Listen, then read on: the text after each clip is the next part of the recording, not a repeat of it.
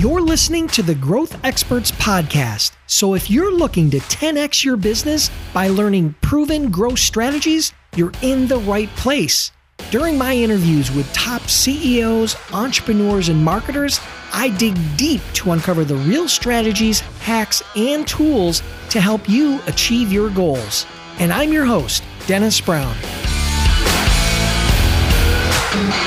Hey everybody, if you're interested in learning how to leverage LinkedIn for your business, this episode is sponsored by my book, The 7 Habits of Highly Successful LinkedIn Users. To get your free copy, just send a text to 44222 with the word 7 habits. That's the number 7 habits to 44222. Now let's get on with the show. Hey, welcome back, everybody. And today we have yet another amazing guest. His name is AC Evans, and he's a pioneer in conversational marketing and the co-founder and CEO of Drips.com. Drips is the first conversational texting company of its kind, founding a new category and leading the way for some of the world's biggest brands in the world to use automated, humanized conversations at scale. Welcome to the show, AC. Thank you. How are you? Yeah, I'm doing great. Thank you. You're in Akron, Ohio, and I'm in Buffalo. So we're literally like, what, an hour and a half apart, maybe? Yep. Yeah, I've driven there many times. Yeah, very cool. Well, listen, welcome to the show. Thank you for joining us today. Just to give you guys a sense as to what we're going to talk about. I mean, we're going to talk about a couple different things, but we're going to hone in on how AC and his team were able to get ranked as the 20th fastest growing tech company in America by leveraging partnership marketing. Believe it or not, that was really one of the keys. That's some of the secret sauce that he's going to let us in on today. He's going to give us a framework of how they did that and how they leveraged it. But before we do that, I'm really interested in Drips.com. I'm interested in how this whole conversational marketing and automation is built in. And I know it's using text marketing. So break that down for us. Tell us a little bit about Drips. What exactly do you guys do? Sure. Yeah. Automation isn't even the right word. I mean, we focus really on humanized. And what I mean by that is a lot of companies that are doing text are just doing push, meaning they're sending out a text message reminding you to pick up your prescription, to get a coupon for your Chipotle burrito, whatever it may be. Some other companies that are in the more considered purchases realm, they are opening up what I call two-way text chat, which just means you, the loan officer or the insurance agent, is able to hold a conversation over text message with a consumer. But that opens up a lot of problems, a lot of quality assurance problems. You know, what happens if the user texts back at midnight? You know, what happens if they send out PII when they were not supposed to? So what we've done is we've built a human trained model that essentially acts as a hybrid to the agents, so that if somebody texts back and says, well, I'm busy, we've seen that humans have trained this model to be able to respond to that in the same way a human would, and effectively hold a full-on conversation that is completely humanized to the point where the user can't tell the difference. And at the end of it, if it is to trip up our model, it would actually get kicked to a human on our side to review and to respond contextually. So we always keep that human layer there. So it uses what, AI or machine learning or something as a way to do that? Yeah, there's natural language processing involved. There's AI involved. There's a very, very, very robust NLP model, meaning that we've built a model and we know every which way to say I'm driving, or I'm at work, or I'm on a podcast, or no thank you, or leave me alone. There's a lot of, you can think of the nuances to language. I mean, somebody could send you the double middle finger emoji, and that is somebody that's saying no, right? Or stop, essentially. But most systems wouldn't be able to understand that. Gotcha. Okay. So give us a use case, because I think it would be really helpful to see it in context, right? Give us an example of maybe a client you can talk about that has used this really effectively to enhance their conversations with their customers or their target market. Sure. We've worked with many big brands out there: Liberty Mutual, 3Day Blinds, Debt.com, CreditRepair.com. Some examples of what that might look like. For 3Day Blinds as an example, if somebody goes to 3Day Blinds and begins to fill out a scheduling form, they opt in, they give consent to be followed up, via texting and phone calls. And then if they abandon the form before they selected a calendar time, that user sometime shortly thereafter would get a text message from what would look like a 3Day Blinds agent. And it would say, hey, Dennis, just following up, want to make sure you got scheduled for your blind fitting. When's a good time? We got next Wednesday open, or Thursday. And then you could just hold a conversation with that agent. So it's almost like an empty cart, right? Like where it's helping to convert breakage, what would have otherwise been breakage in the marketing process. Yeah, it's partly that. It's partly people aren't answering phone calls anymore. So there's an attention and an awareness problem where Liberty Mutual, maybe at one point, they were able to leverage a call center to contact people that were requesting quotes. But now you can't tell the difference between Liberty Mutual and a random telemarketer or a scam caller. You just see a random number. You say, I'm not going to answer this. So our system would text and say, hey, Dennis, this is Liberty Mutual. We got your quote ready. Looks like you're going to be around this much a month. Should we jump on a call to talk about it? ? And then, try to elicit a response to hold a conversation to ultimately schedule a call with the insurance agent. So what I like about it is that obviously, like you said, you've trained the system to respond quickly and intelligently based upon context and relevance of whatever the language used. But then I think the most important thing you said is when the system gets tripped up, it gets sent to a live person, right? I mean, that's where at that point, they're going to be able to really kind of evaluate what are the conversation prior to that, take it in context, take it from there. And then, it's an outsourced model where you're actually providing that person. It's not going to the organization. It's not going to the salesperson. It's not going to the rep. It's going to them. And then maybe does it ever get shifted over to that person at some point, or is it fully outsourced? Right now, it's primarily outsourced. We are looking at white labeling what we call our chat room, which is really just our quality assurance place where if the message did not map perfectly to one of the models, then a human that's trained would read that message and then decide what would be the appropriate contextual response. And then that then retrains the model. Because we're focused primarily on kind of scheduling calls, kind of administrative scheduling of these calls to get them on the phone with a specialist, we've not yet to open up a white label solution. It's nuanced. Most of our clients are in financial services, insurances, home services, and these are highly considered purchases. So most of the companies are not going to transact over a text message. We can answer questions. We can, get deeper attribution. We can, enrich the conversation and then get that information to the client. But at the end of the day, if you're buying a house or signing, paperwork on an insurance, generally you're going to need to get on the phone with somebody. Yeah, no, I think that's great. Perfect. All right, well, listen, let's dive a little bit into Drips. Have you guys raised money? I'm assuming you guys have raised some capital. Nope, still bootstrapped, no debt, profitable, still founder-owned, founder-led. So yeah, still bootstrapped today. Give us a little sense of growth, whether that be employees, if you can share revenue range, percentage growth, something. I know you hit you were ranked top 20 for fastest growing companies. What does that mean? Give us a sense of scale. Yeah, I think we broke 10 million in 2018. We launched in early 2016. And, we're probably going to do over double that this year. We have doubled or tripled almost every year in most measures. We're up to over 80 employees now, I believe. We have built out a pretty strong leadership team, building out a good product team now, dev teams expanding, sales team. We've hired somebody now to run sales, very high level enterprise sales, where a lot of times it was myself or our co-founding partner, Tom, who was the first client, would actually handle 90% of the sales at one point. Hey there, sorry to interrupt this episode in progress, but I have something really cool to share with you and I promise to keep it brief. I've decided to give away $100 this week to one of my Growth Experts listeners. Yep, that could be you. Here's all you have to do in order to qualify for the giveaway. Take a screenshot of your phone or any device for that matter showing that you're subscribed to my Growth Experts podcast and then text it to 716-218-8981. Again, that's 716-218-8981. This will get you entered into the contest and a chance to win the $100 just for listening. Number 2, for more entries to win, for more chances to win, simply share any episode of my Growth Experts podcast on LinkedIn, Instagram, Facebook, or even Twitter, but you have to tag me at Ask Dennis Brown in order for it to count as another entry. The more shares, the more entries. Okay, guys, that's it. For full details on this contest, go to askdennisbrown.com/contest. Now let's get back to the show.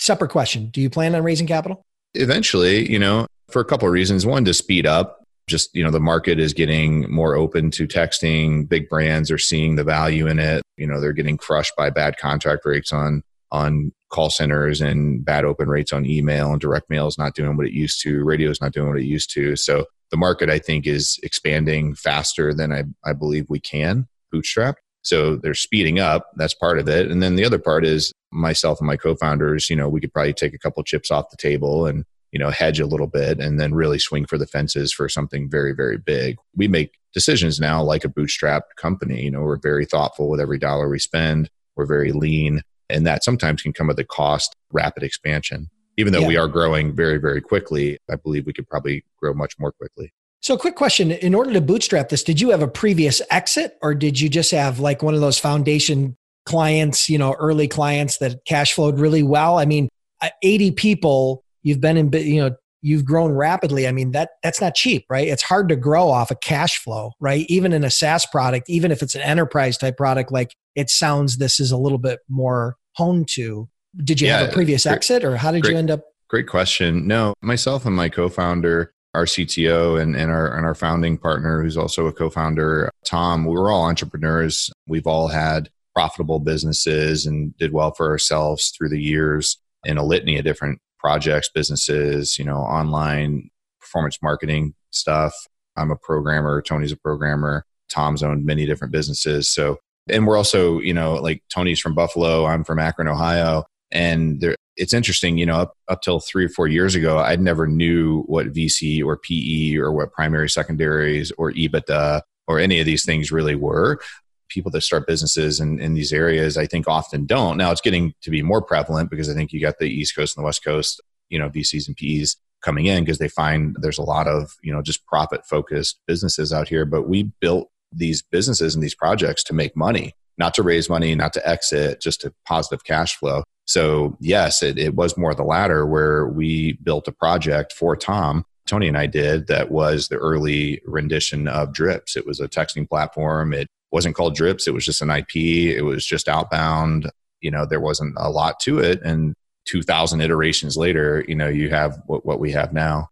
No, I love that. And I love the fact that you built it as a profitable business. So that's going to bode very well for you guys if and when you decide to go out to the market, obviously, right? Because you're going to be in a much different position than the typical startup who's, especially in this climate, who knows what's going to happen in the financial markets? Yeah. Who knows how money's going to act in the next 12 to 18 months? Yeah, it's going to be interesting. I mean, we were definitely looking at doing something sooner, essentially now during COVID and the pandemic. But the truth of the matter is right now it's too much of a buyer's market. There's, people are out there deal shopping, which, makes sense. Supply demand, right? You got companies that really have to get the cash so they can then, these VCs and PEs, they can leverage that opportunity. And we're just not a great deal because we're not leverageable in that sense. So, we're not interested in competing with those kind of deals. So we just kind of heads down, focused on, building the foundation and, we'll pop our heads up in a few months and see how things look. Yeah, profit is your salvation today. That's for sure. It definitely gives you much more of a runway than the average tech company that's in their second or third year, unless they went out and already raised a ton of money. So, all right, well, listen, that's very interesting. Thank you for being so transparent and being open to sharing that information. I think that's important for the listeners to understand. Let's dive into this whole partnership model, right? I mean, you took a very interesting approach, and it's an approach that not many companies do. And when they do it, they don't necessarily do it right. So talk to us about how you leveraged partnerships to see such huge growth. First thing I always try to think about with partnership marketing is, are you ready for it? Before partnership marketing becomes actual partnership marketing, all it really is a good network, referrals, social proof, case study, things like this. So when we started, we had none of that, right? So we had to fight for our first logo or two. And then when we got those first couple logos, I remember 3 Day Blinds and Debt.com were among them. And then we got CreditRepair.com from a referral from Debt.com. And then we got somebody else from a referral from 3 Day Blinds. And then we started to look at those clients as we started to develop ideal client profile on ICP. And we said, all right, what other tools are out there that these companies are using? And namely, one that we've had a really strong partnership with is a company called Invoca. They do call routing and analytics. So as Drips gets people on the phone, those calls go into a system that is either Invoca or looks a lot like a company like Invoca, and they then would route the calls. So we started thinking, okay, well, these guys have the exact same ICP. They are not competing with us in any way, shape, or form. Our systems literally touch each other, meaning that there is a direct symbiotic relationship. So we started, heavily investing in what I would just call relationship building and equity building with Invoca. And that means I'm connected very deeply and have a great relationship with their CEO. some of their original founders. I've talked to their investors. Our marketing people are connected. Our social media people are connected. Our HR people are connected. Our product people are getting connected now. And that's really what it takes. It's just a very thoughtful give first mentality. And we're a smaller company too. So that's something you also have to think about is when are you ready for partnership marketing, which you have to have social proof, you have to have an ideal client profile, and you have to be able to identify the types of companies that you'd want to work with. And then when you do identify them, hopefully they're a little bit bigger than you. They're a little bit further along in their journey, but not so much bigger that you can't bring them value. Like I couldn't go to Salesforce as an example and hang out or chat with their CEO. I could bring Salesforce very, very little value that would matter to them. But if I can help influence a couple big deals for Invoca this year, then that's a very valuable thing. And then they in turn would want to do the same. It also has to be very real. That's something that I've learned as we've worked well with certain partners and other partnerships kind of fell off. You have to like the other parties, meaning you have to truly align from a cultural standpoint, because this is a long-term effort. And if you don't like the other parties, and if you don't enjoy talking to them, you don't enjoy checking in, you don't enjoy seeing them at the trade shows, then you will never see the ROI because you just won't get there. You won't get months and months into it. So I think that's interesting because, I think a lot of people, when they hear the word partnership marketing, they automatically assume like channel marketing, right? Yeah. I think there's an assumption there. And I think, what you're doing is much more strategic, Yep. much more long-term, in a longer process. And they're very customized. It sounds to me like it's not a, templatized model. I mean, you can at a high level, like you're giving us now, talk about how to start developing those relationships. But I mean, these are things that can take months or years to develop, Yes. that type of rapport. But the great part is if you hit the ball, right, it's going to be a nice double, triple, maybe even a home run when you do it right. So, I mean, talk to us about some of those differences and what you learned. Yeah, I never poo-poo on channel. I think it's super appropriate for companies that are bigger. And I don't think partnership is right for companies that are smaller. And some of those bigger companies, they can't do partnership the way that we do it. I think of it as scaling vertically, not horizontally, meaning we are going very, very, very, very deep with a few very, very aligned companies in the market. And we create this network coverage. By doing that, it's all thoughtful. It's all sweat equity. Partnership is co-exhibiting at trade shows. Channel follows a very defined process. Partnership is sweat equity. There's very little to no red tape in partnership. It's just working and helping each other, literally in the sense of sweat equity. It's co-blogging. It's liking each other's stuff on LinkedIn. It's catching up about best business practices. I've talked to a lot of my CEO peers in the market as we've been going through this pandemic. What are you guys doing? How are you dealing with work from home? What's your best practices? So it's even stuff that has nothing to do with revenue. Most of the conversations, I would say, have nothing to do with revenue. Our CROs are aligned to a point where they're talking about how they do sales process and, tweaking things. Our recruiting people are kicking each other resumes that, we ended up passing on in the final stage. It's true, enablement and network coverage through deep, deep, deep sweat equity. But what that can do is on the handful of deals that really matter, the Liberty Mutuals of the world, the 3-Day Blinds of the world, you can speed up that sales process ridiculously. Like if I come with a referral for one of our partners or peers in the marketplace, that means a lot. And the velocity of that pipeline will move so much more aggressively. So again, it's not scaling horizontally, meaning we're trying to make 100 new deals this year. We're just trying to move 3 or 4 hugely impactful ones much, much more quickly.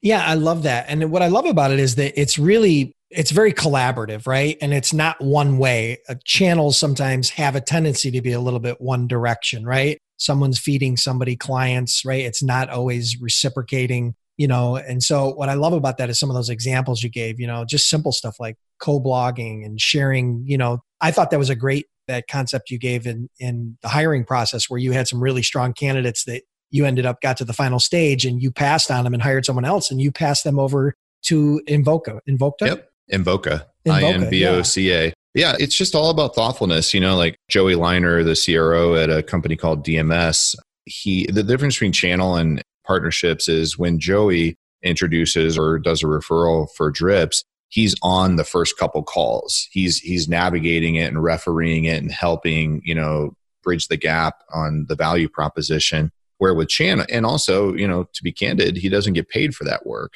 He gets paid by us doing the same for him. With Channel, it's just an email intro and somebody's expecting a couple percent, and they're hands off. They have nothing to do with it other than opening a door, which again, nothing wrong with that. That's how you scale horizontally when you have in my opinion, a bigger company or a more repeatable process. But with highly considered purchases, managed technologies, agency, things like that are selling to enterprise, I prefer our method.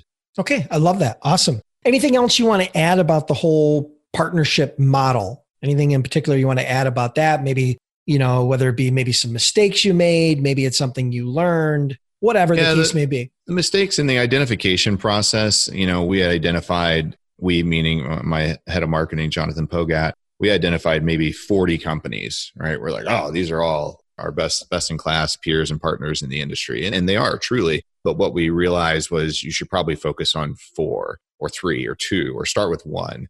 So I think really, really, really laser focusing on the companies that you have the most symbiotic relationship, you're able to give the most to, and that are just that are deeply, deeply aligned when it comes to product market fit. Again, for Invoca as a perfect example for us, they do inbound calls. We do conversational texting that causes inbound calls. You couldn't have a better, tighter fit. And, now we're looking at doing product enablement together and co-selling and case studies and all this other stuff. So I think just focusing, going very narrow and trying to go as deep as you possibly can. And then again, remembering that you, meaning the founder or the CEO, the head of sales, whatever it is, can't do it all. You have to have a multi-layered approach, meaning like the C-level should be connected, the head of sales should be connected, the head of marketing, the social media, the HR, all of these things, they should have their own relationships and be working their own efforts.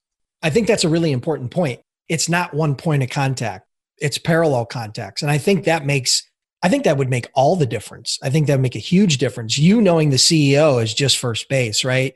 The head of sales and the head of customer service and the head of technology. I think that's a really interesting point. I don't think people think that deeply into the process. I think that they think that, hey, the CEO is going to push it down and make it all happen. And that's not going to happen. Yeah, the opposite is true, right? The CEO, myself included, in a smaller company than theirs, anybody could force things down, but that's not how you get things adopted and get traction. You have to have buy-in at multiple levels of the organization, even in product, even with developers. You have to have those multi-attachment points. And again, it's more of a compounding effort, it's more network coverage, whatever you want to call it. But at the end of the day, if you matter at every level, you matter to the company. If you just matter to the CEO, you matter to the CEO, that's good. That's a great start.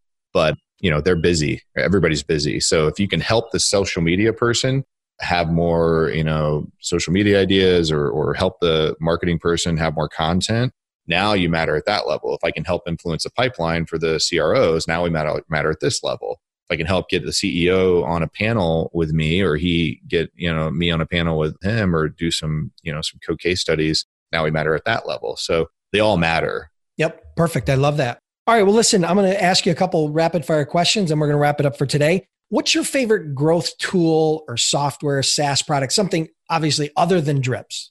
Something that you use as your team and you just think really helps you from a growth perspective? I've used different tools at different times. I use Contactually. It was a CRM that I used when I was running sales for Drips. It's a marketing tool that does automatic email and reminders on when to touch base with people based on the pipeline stage they're at. Now we use Salesforce, but anybody building a company that's trying to bootstrap, I think Contactually was a super, super strong tool, because every day I wouldn't have to think about it. I would just wake up. It would say, make sure you follow up with this person. You sent them a contract. Make sure you follow up with that person. You owe them a call. Follow up with this person. You owe them an email. SaneBox is something that I am very, very hot on. I don't know if you've heard of this, but it's an email tool that cleans up your email to the point where it's usable again. I get an unbelievable amount of emails, and SaneBox does a great job at filtering and bucketing and, putting BCCs in a separate folder, putting CCs in a separate folder, putting certain people into later, putting certain people into the inbox. You can snooze messages by dropping them into different folders. That's a tool that's really enabled me a lot. And maybe lastly, from a again, from a partnership marketing and B2B enterprise tool called Feedly, Feedly. It's a news syndication platform. We follow all of our industry terms, all of our competitors, all of our clients, all of our prospects, all of the regulatory terms, that we always try to stay educated about. And it's essentially just what Google Reader used to be, which is just a syndication of Google Alerts, any information that's out there that is relevant.